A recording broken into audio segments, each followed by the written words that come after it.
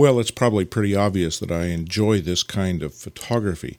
These small compositions, relatively still images, close-up views, little things.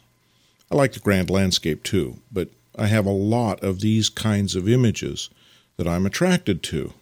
And I know this is the kind of photography that isn't particularly appreciated out there in the world.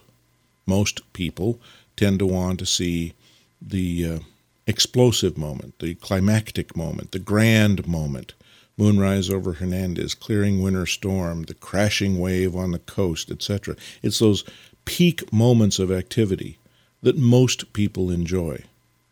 Well, I guess I'm just different than most people, because for me, sometimes these quiet moments are the ones that are more powerful photographically, because they connect me with the everyday rather than with the extraordinary.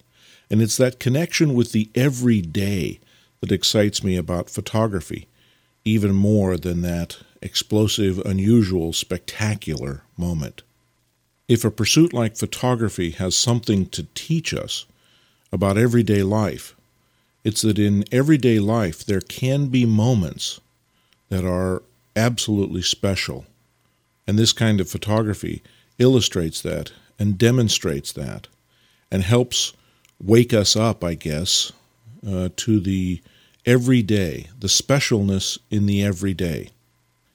As my friend Joe Lipka once said at the end of a long day when we'd been out photographing and we were exhausted beyond rationality, he looked up over his dinner plate in response to some comment or other I had made and said, "That's very zen of you, Bruce." Now that's tired when you can't even remember your friend's name.